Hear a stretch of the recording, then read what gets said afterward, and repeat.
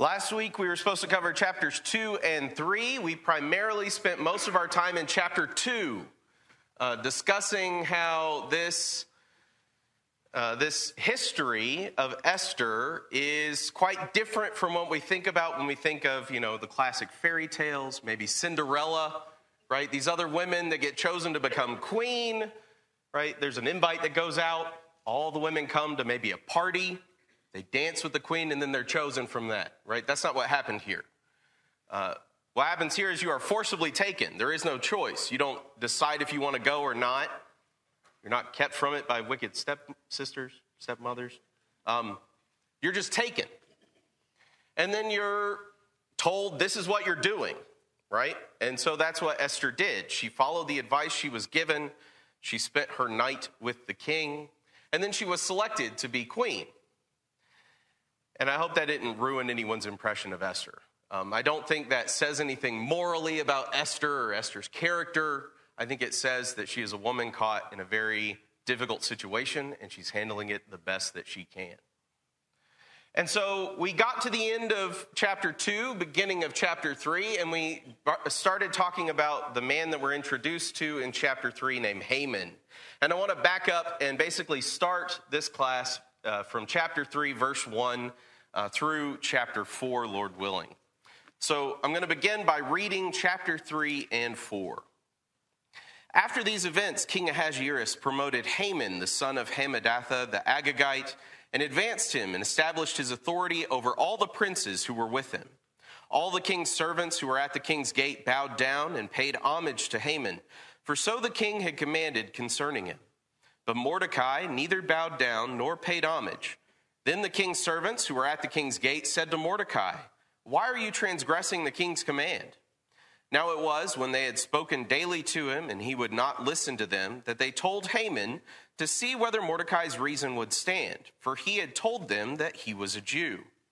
When Haman saw that Mordecai neither bowed down nor paid homage to him, Haman was filled with rage. But he disdained to lay hands on Mordecai alone, for they had told him who the people of Mordecai were. Therefore Haman sought to destroy all the Jews, the people of Mordecai, who were throughout the whole kingdom of Ahasuerus. In the first month, which is the month Nisan, in the 12th year of King Ahasuerus, that is the lot, was cast before Haman from day to day and from month to month, until the 12th month, that is the month of Adar. Then Haman said to King Ahasuerus, "There is a certain people scattered and dispersed among the peoples in all the provinces of your kingdom. Their laws are different from those of all other people, and they do not observe the king's laws. So it is not in the king's interest to let them remain. If it is pleasing to the king, let it be decreed that they be destroyed, and I will pay 10,000 talents of silver into the hands of those who carry on the king's business, to put into the king's treasuries."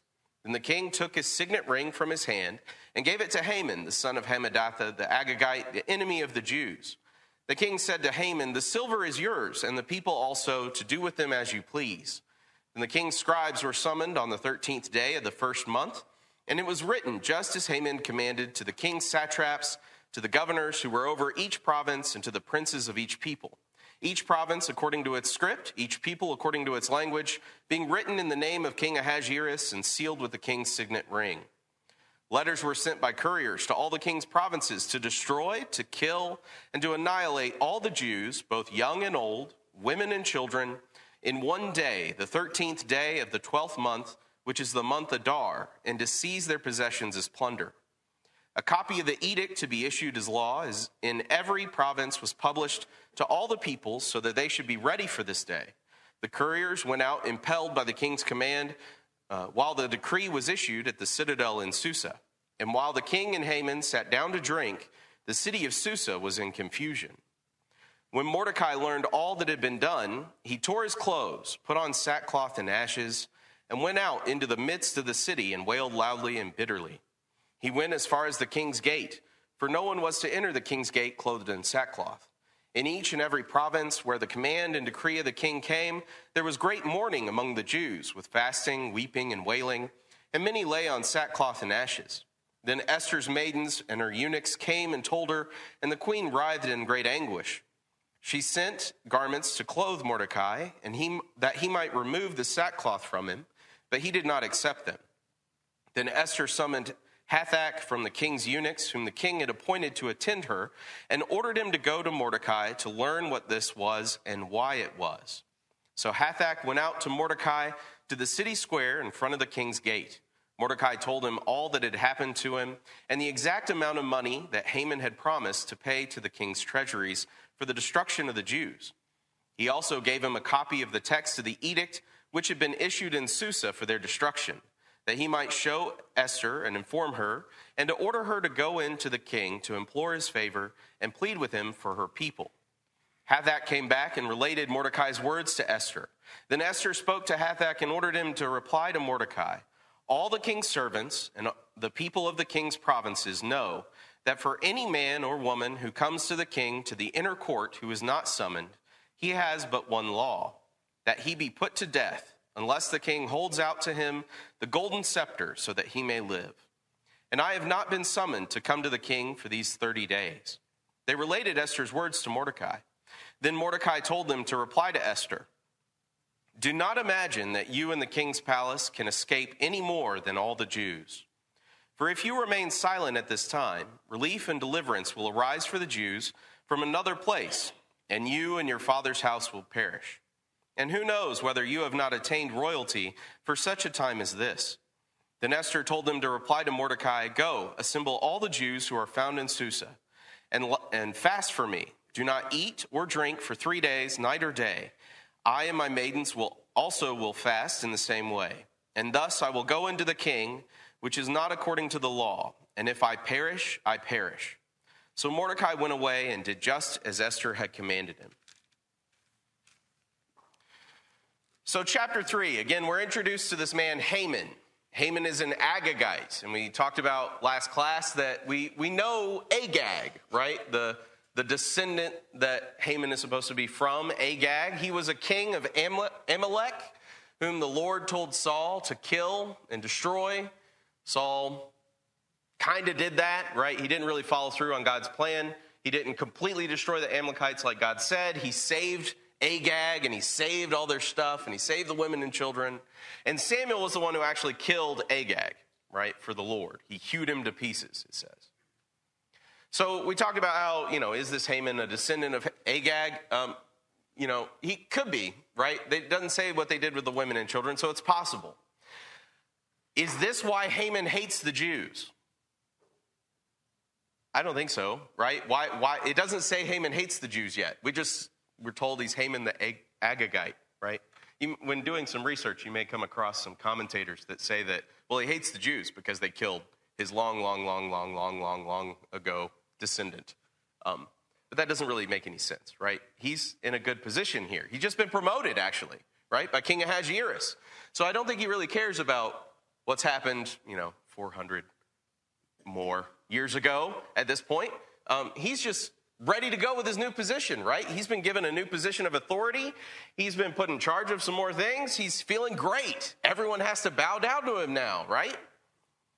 And so he's going around, and every time he goes through the gate, the king's servants are bowing down and paying homage to Haman, for this is the law, except for one man. Who is that? Mordecai. Why is Mordecai not bowing down and paying homage to Haman? He's a Jew. That's what he tells the people, right? He's a Jew. Now, we're not told specifically why, right? Other than he's a Jew. So what do we have to infer from that? Well, we know, as good Bible students, that in Exodus chapter 20, part of the law was that the Jews were not to bow down to other gods, right? And just from the phrasing here of the servants bowing down and paying homage to Haman, it tends to maybe imply that there's some kind of religious aspect going on here as well. We would know from our previous study in Daniel that these foreign leaders, these foreign nations, rulers, often made themselves out to be gods, right? At one point, Ahasuerus, earlier in his reign than this point, he becomes Pharaoh. And what we know about the Egyptians and their pharaohs, they were considered gods, right? And so there is this idea of worshiping the royalty in foreign nations. Now, is that what's going on here? I don't know. We're not told specifically, right? It's possible. Is it possible that Mordecai is also kind of following along, think about the timeline here. We are coming in after King Nebuchadnezzar. We're coming in after Darius the Mede, all of whom interacted with Daniel and Shadrach, Meshach, and Abednego, and who put forth laws at those times that protected the people that served their God, right? Daniel's God.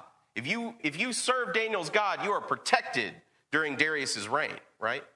And as we know from the laws of the Medes and the Persians, as will come up later on in the book of Esther, when a law is put in the books, does it change? No, it's impossible to change it, right? According to their own legal system, you cannot go back and change it. So when Darius did that, that is permanent. And that may have some impact here, right? Now, what it looks like is Haman doesn't even know this is happening yet, which I think is interesting.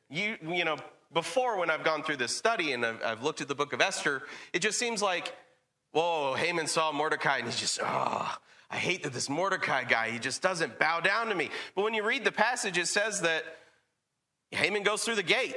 All the servants bow down except for Mordecai. And who notices it? The servants, right? Verse 3?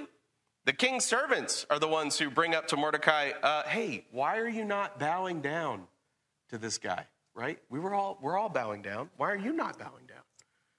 It seems like they're trying to maybe protect him in some way, right? The king's law is to bow down. Hey, you really need to bow down, right? All of us, look at what we're doing.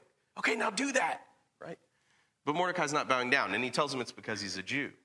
And so they try over time. We're not told exactly how much time, but it seems there's some period of time that's elapsing here, that the servants, Mordecai's not changing his ways. He's still not bowing down. And so, let's ask Haman about it. Maybe he knows. Maybe this is for real, right? And so they go and they tell Haman. And just from Haman's reaction, what do we know? Yeah, he's not aware of any law about Jews not being able to bow down, right? He is enraged, it says. And you have to think that from this point on, every time he goes back to the gate, what's he looking for? He's looking for the person not bowing down, right? He may not have even known who Mordecai was. But now he's given a name, he's given a people, and when he goes to that gate, he's looking for somebody who is not bowing down, right? That's kind of what we get from his personality. That seems to be what's happening here. He's enraged. I think this is a very interesting thing to kind of think and look at. What happened before he knew about the people? How was Haman feeling about everything? Yeah, before the servants came, he was fine. Everything's great. I don't have a problem, right? Just got a big promotion. Everything's going wonderfully. The servants come and tell him this one person is not bowing down. And what does that do to Haman? It ruins his life, right? Ruins his life. And we laugh because when we think about it that way, that seems so silly and childish. And, I would have a talk with my now 3-year-old daughter and say, don't let this ruin your day, right? There's a lot of other things going on today. You can have a great day anyway. This one guy's not bowing down. That's okay. Forget about him. Move on. Do something else, right? But Haman can't do that. Why can't Haman do that? Pride might be part of it. Yeah, right? Well, if he let him get away with it, then... Yeah, how far is this going to go? He is not following the king's law, right? And now I've been promoted by the king. I need to protect the king's law. So this might be maybe righteous motivation on his part. I don't think that's really it. I think that might be part of it, though. Helps him justify it. If he gets away with breaking the king's law, then who else is going to do it, right? If he makes a mockery of me doing this and everybody else is seeing it, they brought it to my attention, then who else is going to start doing that, right? I'm going to lose respect of the people here in the city, in the capital. And then what about my peers? Everybody's bowing down to my peers, I guess, I'm assuming, right? Because it doesn't say in the passage. But they're bowing down to everybody else. They don't have this problem, and they're going to pick at that, and they're going to make fun of me, right? Okay, yeah, that's possible. I don't know why. I don't know why he's so enraged, but he is. And what I think so interesting about that, when we think about ourselves and what can we learn from this passage and learn from the example of Haman right here, is how impactful one decision can be. One seemingly insignificant decision. Do you let the rage that you feel for Mordecai go? Or do you hold on to it? Right? What's going to happen with that? Well, what's going to happen, spoiler alert, is he will die. He will get himself killed because of that decision. But he doesn't know that right now. He knows he's very angry.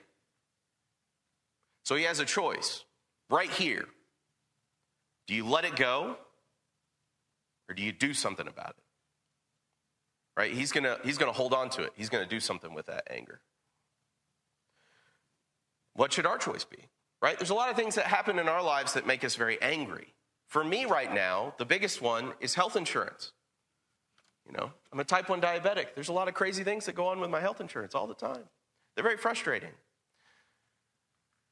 Do I let it ruin my life, those feelings of anger, or do I let them go?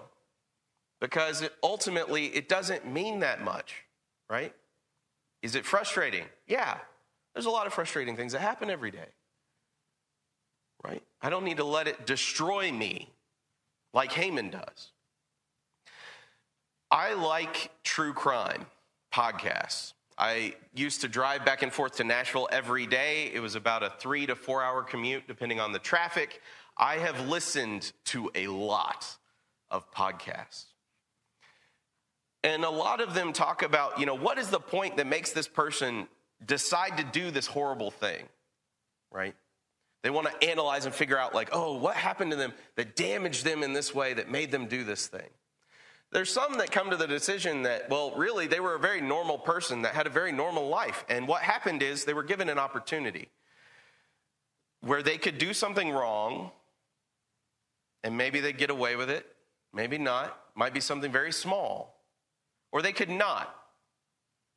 And based on that one decision and what they decided, if they got away with the wrong action, maybe they kept going until it got bigger and bigger and bigger and bigger and bigger. And it snowballed out of control into this horrible thing that they did. And I don't think that's unique to anything. It's just us as human beings. That's what we do, right? We were given a chance from the beginning to follow God, and we didn't. And what happened in the days of Noah because of that?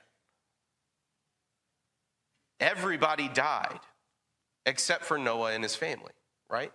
I mean, if you're talking about percentages, it's not a lot, right?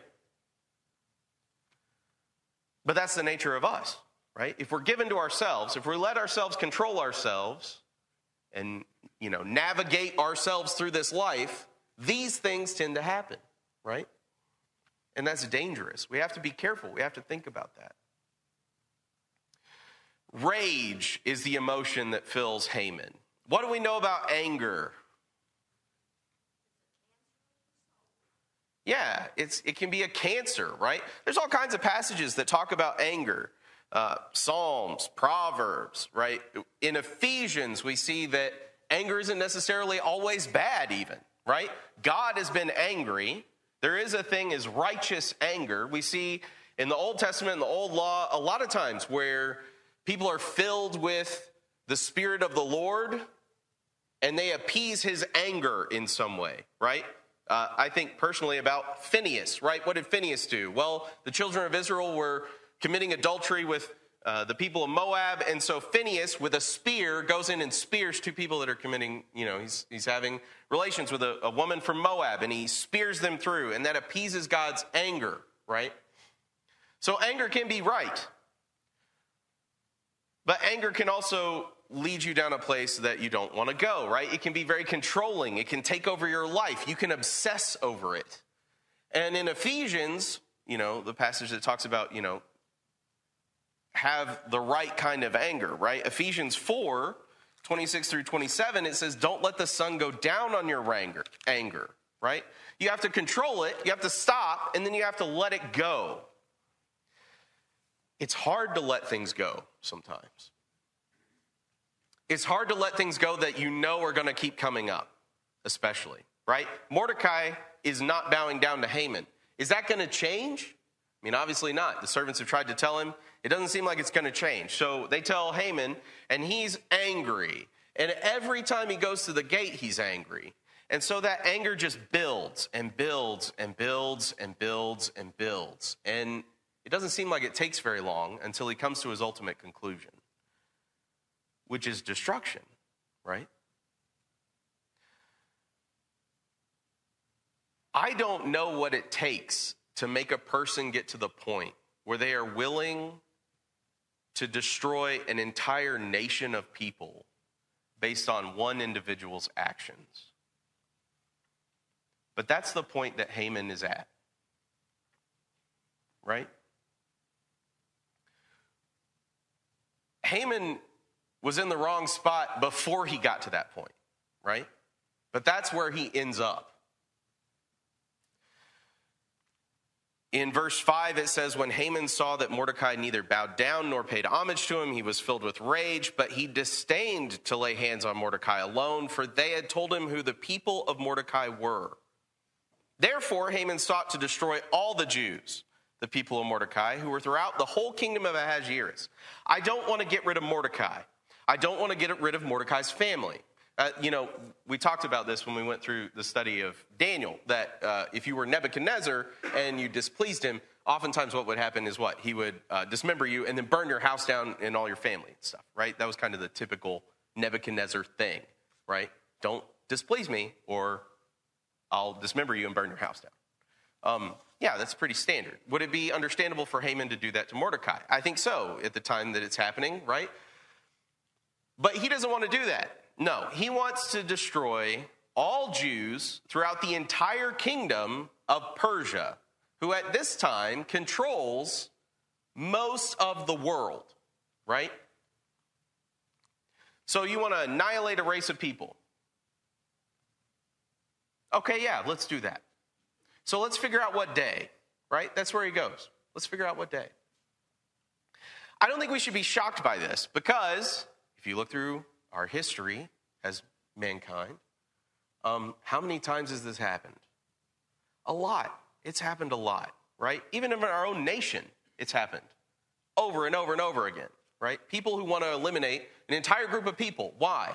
I don't like them, right? They don't deserve to be here. Why?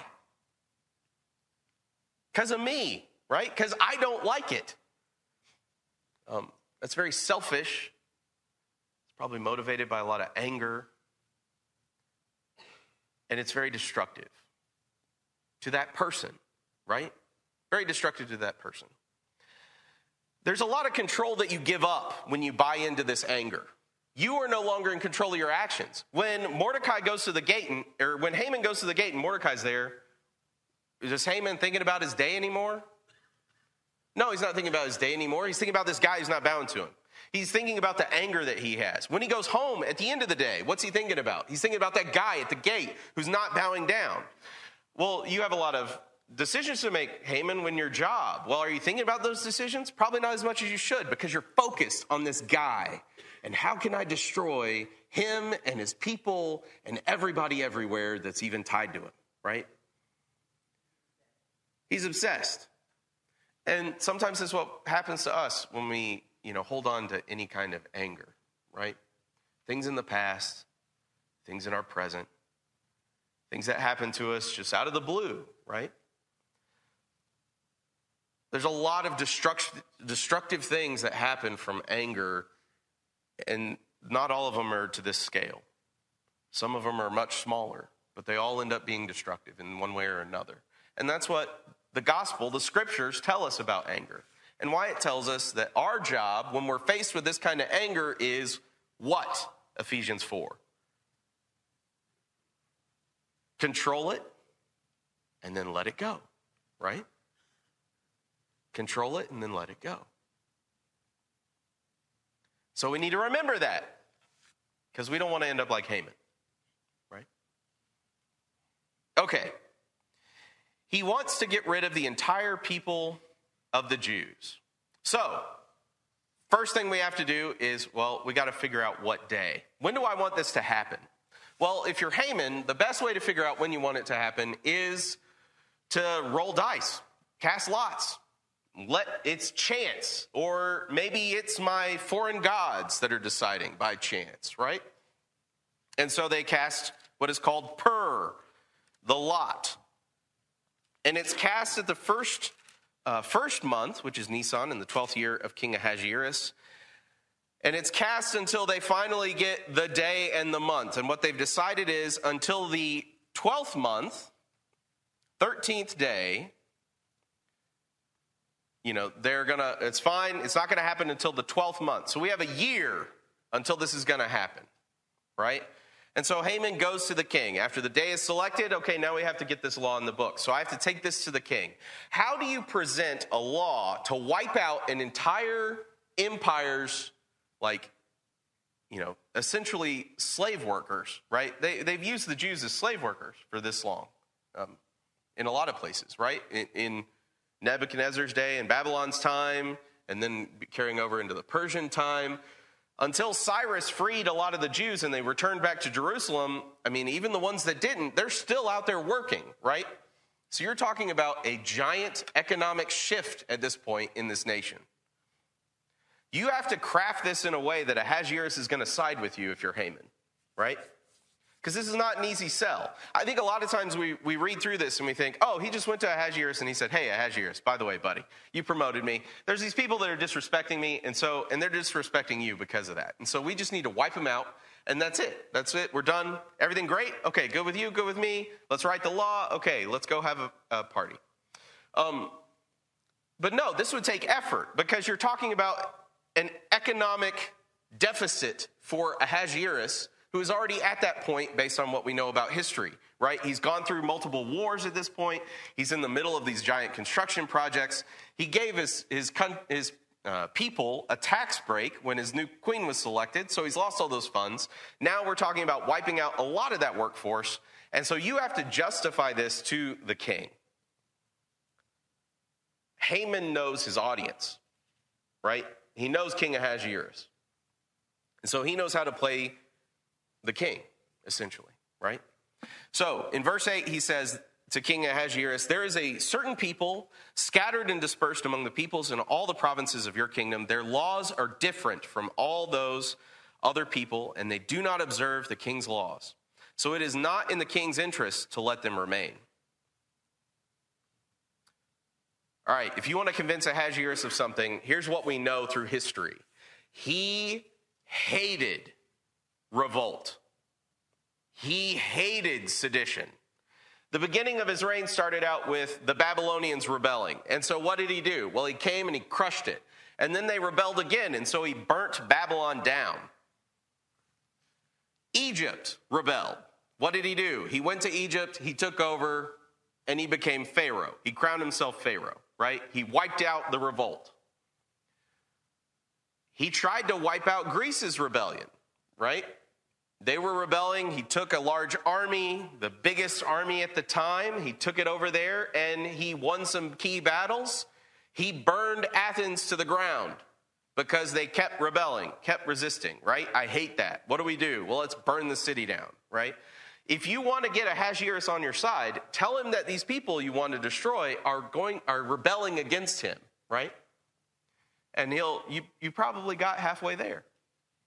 So that's what he does. What's the second part? Well, the second part is, if it's pleasing to the king, verse 9, let it be decreed that they be destroyed, and I will pay 10,000 talents of silver into the hands of those who carry on the king's business to put in the king's treasuries.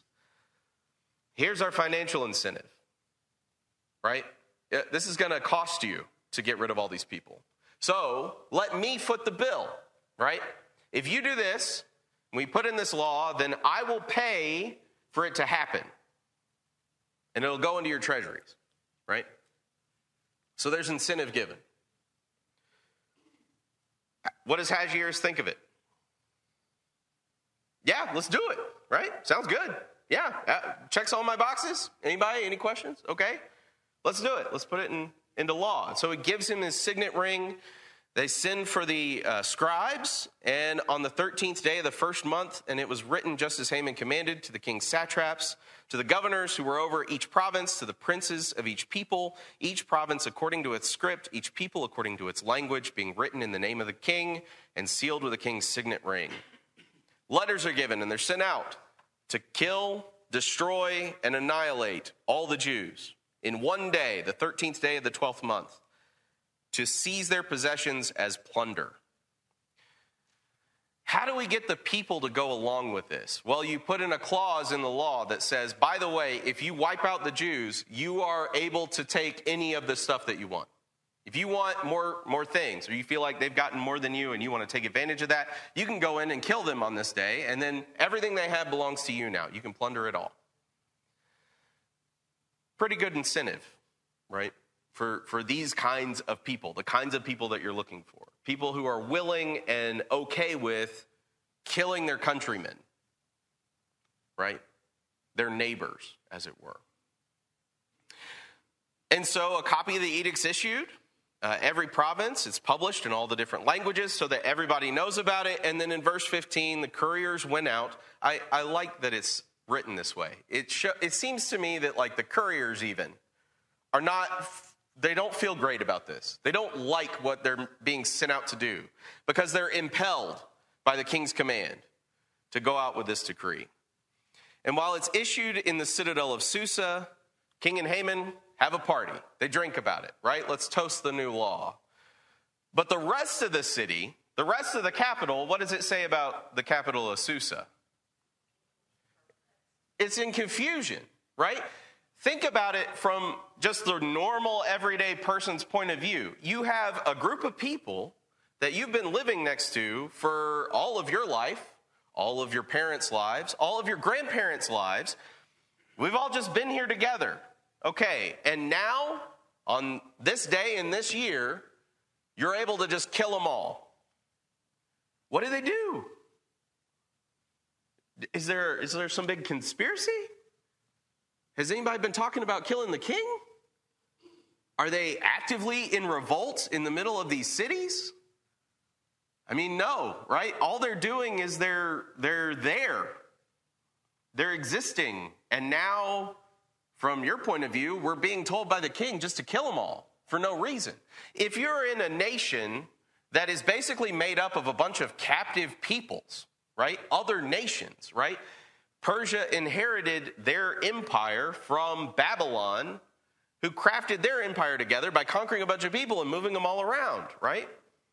So there's a lot of people in this capital that they're not originally from there. They're from a bunch of other nations. And if this can happen to the Jews, who else could it happen to? And when could it happen? There's no warning. There's no reason. Here we go. I mean, that would really throw your entire city for a loop, right? It'd be pretty concerning. And so in chapter 4, when we begin, Mordecai is tearing his clothes, putting on sackcloth and ashes, and wailing loudly and bitterly. It's understandable, right? It's an understandable reaction. You wake up one morning, what's on the news? Well, everyone's being told that at the end of this year, they are going to be allowed to kill you and all of your people and take all of your things. Yeah, that would be a good time to mourn, right? It's not just Mordecai who's mourning. Who else is mourning in every province where the command's been given? All of the Jews, right? And I think this is interesting because when you look at this and you think about this, in Jeremiah, these people were being told that there's this great punishment that's coming, and then the punishment comes. They're captive from Babylon, and they're being told you need to repent, you need to do all these things, follow after God, you need to, be broken, right, because of your sin. And they are standing stiff-necked, and they were refusing to do that, right? They are fighting against God every step of the way. Here we have a very different group of people. right? You have a group of people that now you're being told that this is the law that's come down, and all of them immediately respond in sackcloth and ashes and weeping, right? Very reminiscent of what happened with Jonah in the city of Nineveh, right? Where Jonah goes to this city that doesn't know God, and he preaches that they need to repent, and they immediately weep and show repentance, show contrition, right? Put themselves in the same position, sackcloth and ashes, and they're weeping. I think it's very important to note that Mordecai is doing this, but he's doing it within the bounds of the law. Where does he not go in sackcloth and ashes? He doesn't go to the king's gate. Why does he not go to the king's gate? That's where he goes all the other times. Yeah, it's not allowed. You're not allowed to be there. So, okay, I won't, right? Very different kind of people. Esther and her maidens and eunuchs want to know what's going on. Esther hears from her maidens and eunuchs that Mordecai is in sackcloth and ashes. He's despairing, he's weeping, and this breaks her heart. I think this shows us what happens to a queen when they become queen. Basically, they become a prisoner in their own golden cage, as it were, right? Why does Esther not know what's happening?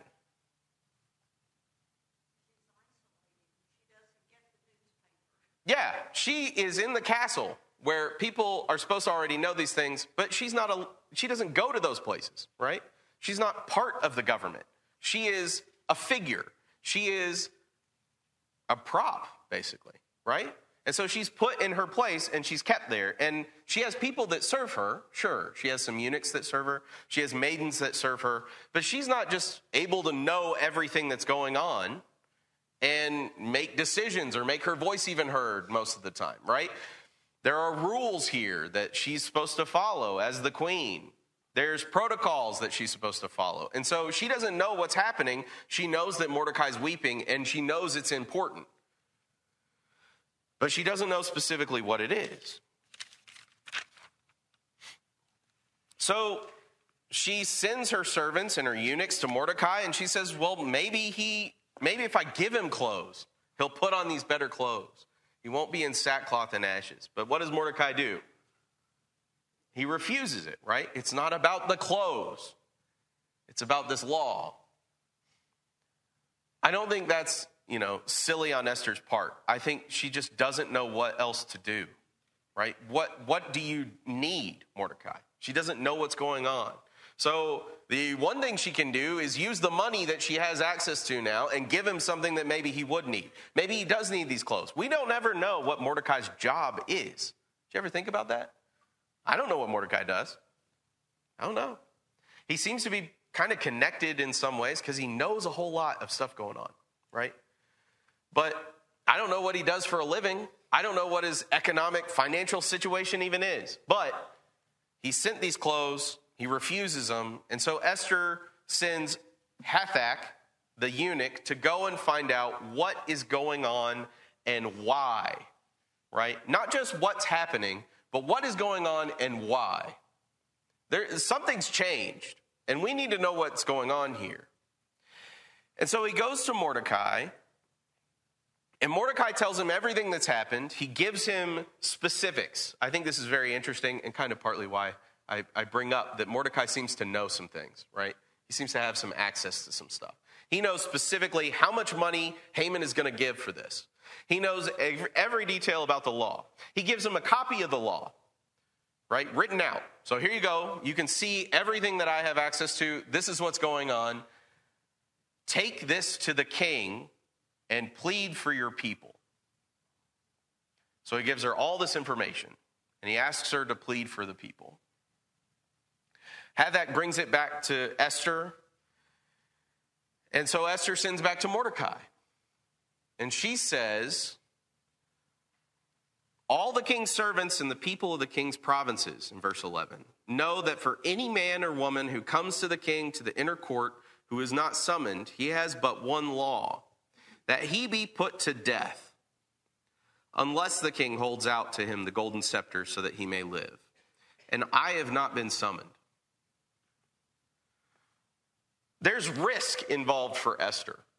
right? And when we think about Ahasuerus and his personality and the things that he's done throughout his history, I don't think it's outside of the realms of possibility to believe that the first thing that Ahasuerus would do, if you show up and you haven't been summoned, is he would just have you killed. That makes sense to me because of how he thinks about sedition and disrespect. And he whipped the ocean because it stormed too much. I mean, come on, right? You know, how dare you storm when I'm trying to cross you? 300 lashes. And the guys are like, what? Okay. Throw it in chains. It makes sense that she would be afraid because, yeah, there's real risk involved, right? Real risk. Maybe Mordecai doesn't know the risk. What's Mordecai's response, though? Yeah. He gives 3 points, right? His first point is, you won't be saved, right? This isn't going to save you. Don't think that royalty is somehow going to save you. It didn't save Vashti, right? It didn't save Vashti. It's not going to save you. You will be killed too. Somebody else will take your place. Second point is, the deliverance is going to come, right? There's going to be deliverance. If you aren't the way it comes through, though, you and your family will be wiped out. But there's going to be deliverance. It's going to come. And thirdly, how do you know that this isn't why you're here? Right? You don't know why you're here, Esther, chosen to be queen. Maybe this is the reason. I think this is very important for us because, you know, first off, do we know that Mordecai believes in God? It doesn't say here, right? It doesn't say in this passage anywhere, Mordecai believed in God, and so he said these things. How do we know, based on this passage, that Mordecai believes in God?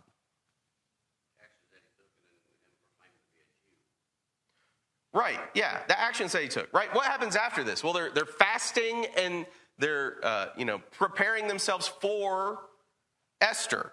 I got it, Michael. Yeah. So I think that it's quite his second reasoning that you brought up, and I'm glad you brought it up because I'd never considered it until this class, is there's no hesitation. You know, I'm a child of God, and yeah, we might be reading into it, but there's faith there that they will be delivered. They're the children of God. And so, you know, if he knows the law, he knows that that's what happens. You know, something's going to change. Yeah, it's true. I mean, I think it's very clear in the behavior of all of the Jews at this time, based on the command, that there is a very big change in the people of God that we're talking about here. These aren't the same people that we saw in Jeremiah, right? That were stiff-necked, and anytime you said the Lord's going to do this, they're like, well, but I don't think so, right? The Lord loves us. We're great, right? Now it's, you're going to be wiped out. Oh boy, right? We need help. What do we do? Well, we're all in sackcloth and ashes, and we're fasting, right? Those are all religious things, right? They're significant things, not just your everyday process you go through. I think it follows through on the same reasoning that we went through with Ahasuerus. And how do we know that Ahasuerus doesn't love Esther the way that God would have you love your wife? It's because look at the rest of his actions, right? Look at the rest of Mordecai's actions here, right? He's going to go with Esther's plan of fasting so that she can be prepared to go before the king, right? And that's what Esther tells Mordecai. She tells him, fast for 3 days. Tell the other Jews in the city to fast for these 3 days, and then I will go before the king. And if I perish, I perish. Sometimes, okay, wait, let's pull it back. Many times, we have to do hard things. Do the stuff you need to beforehand so that you can do the hard things, right? Make it as easy as possible for you to do the hard things that you have to do on a regular basis. There's nothing wrong with that, right?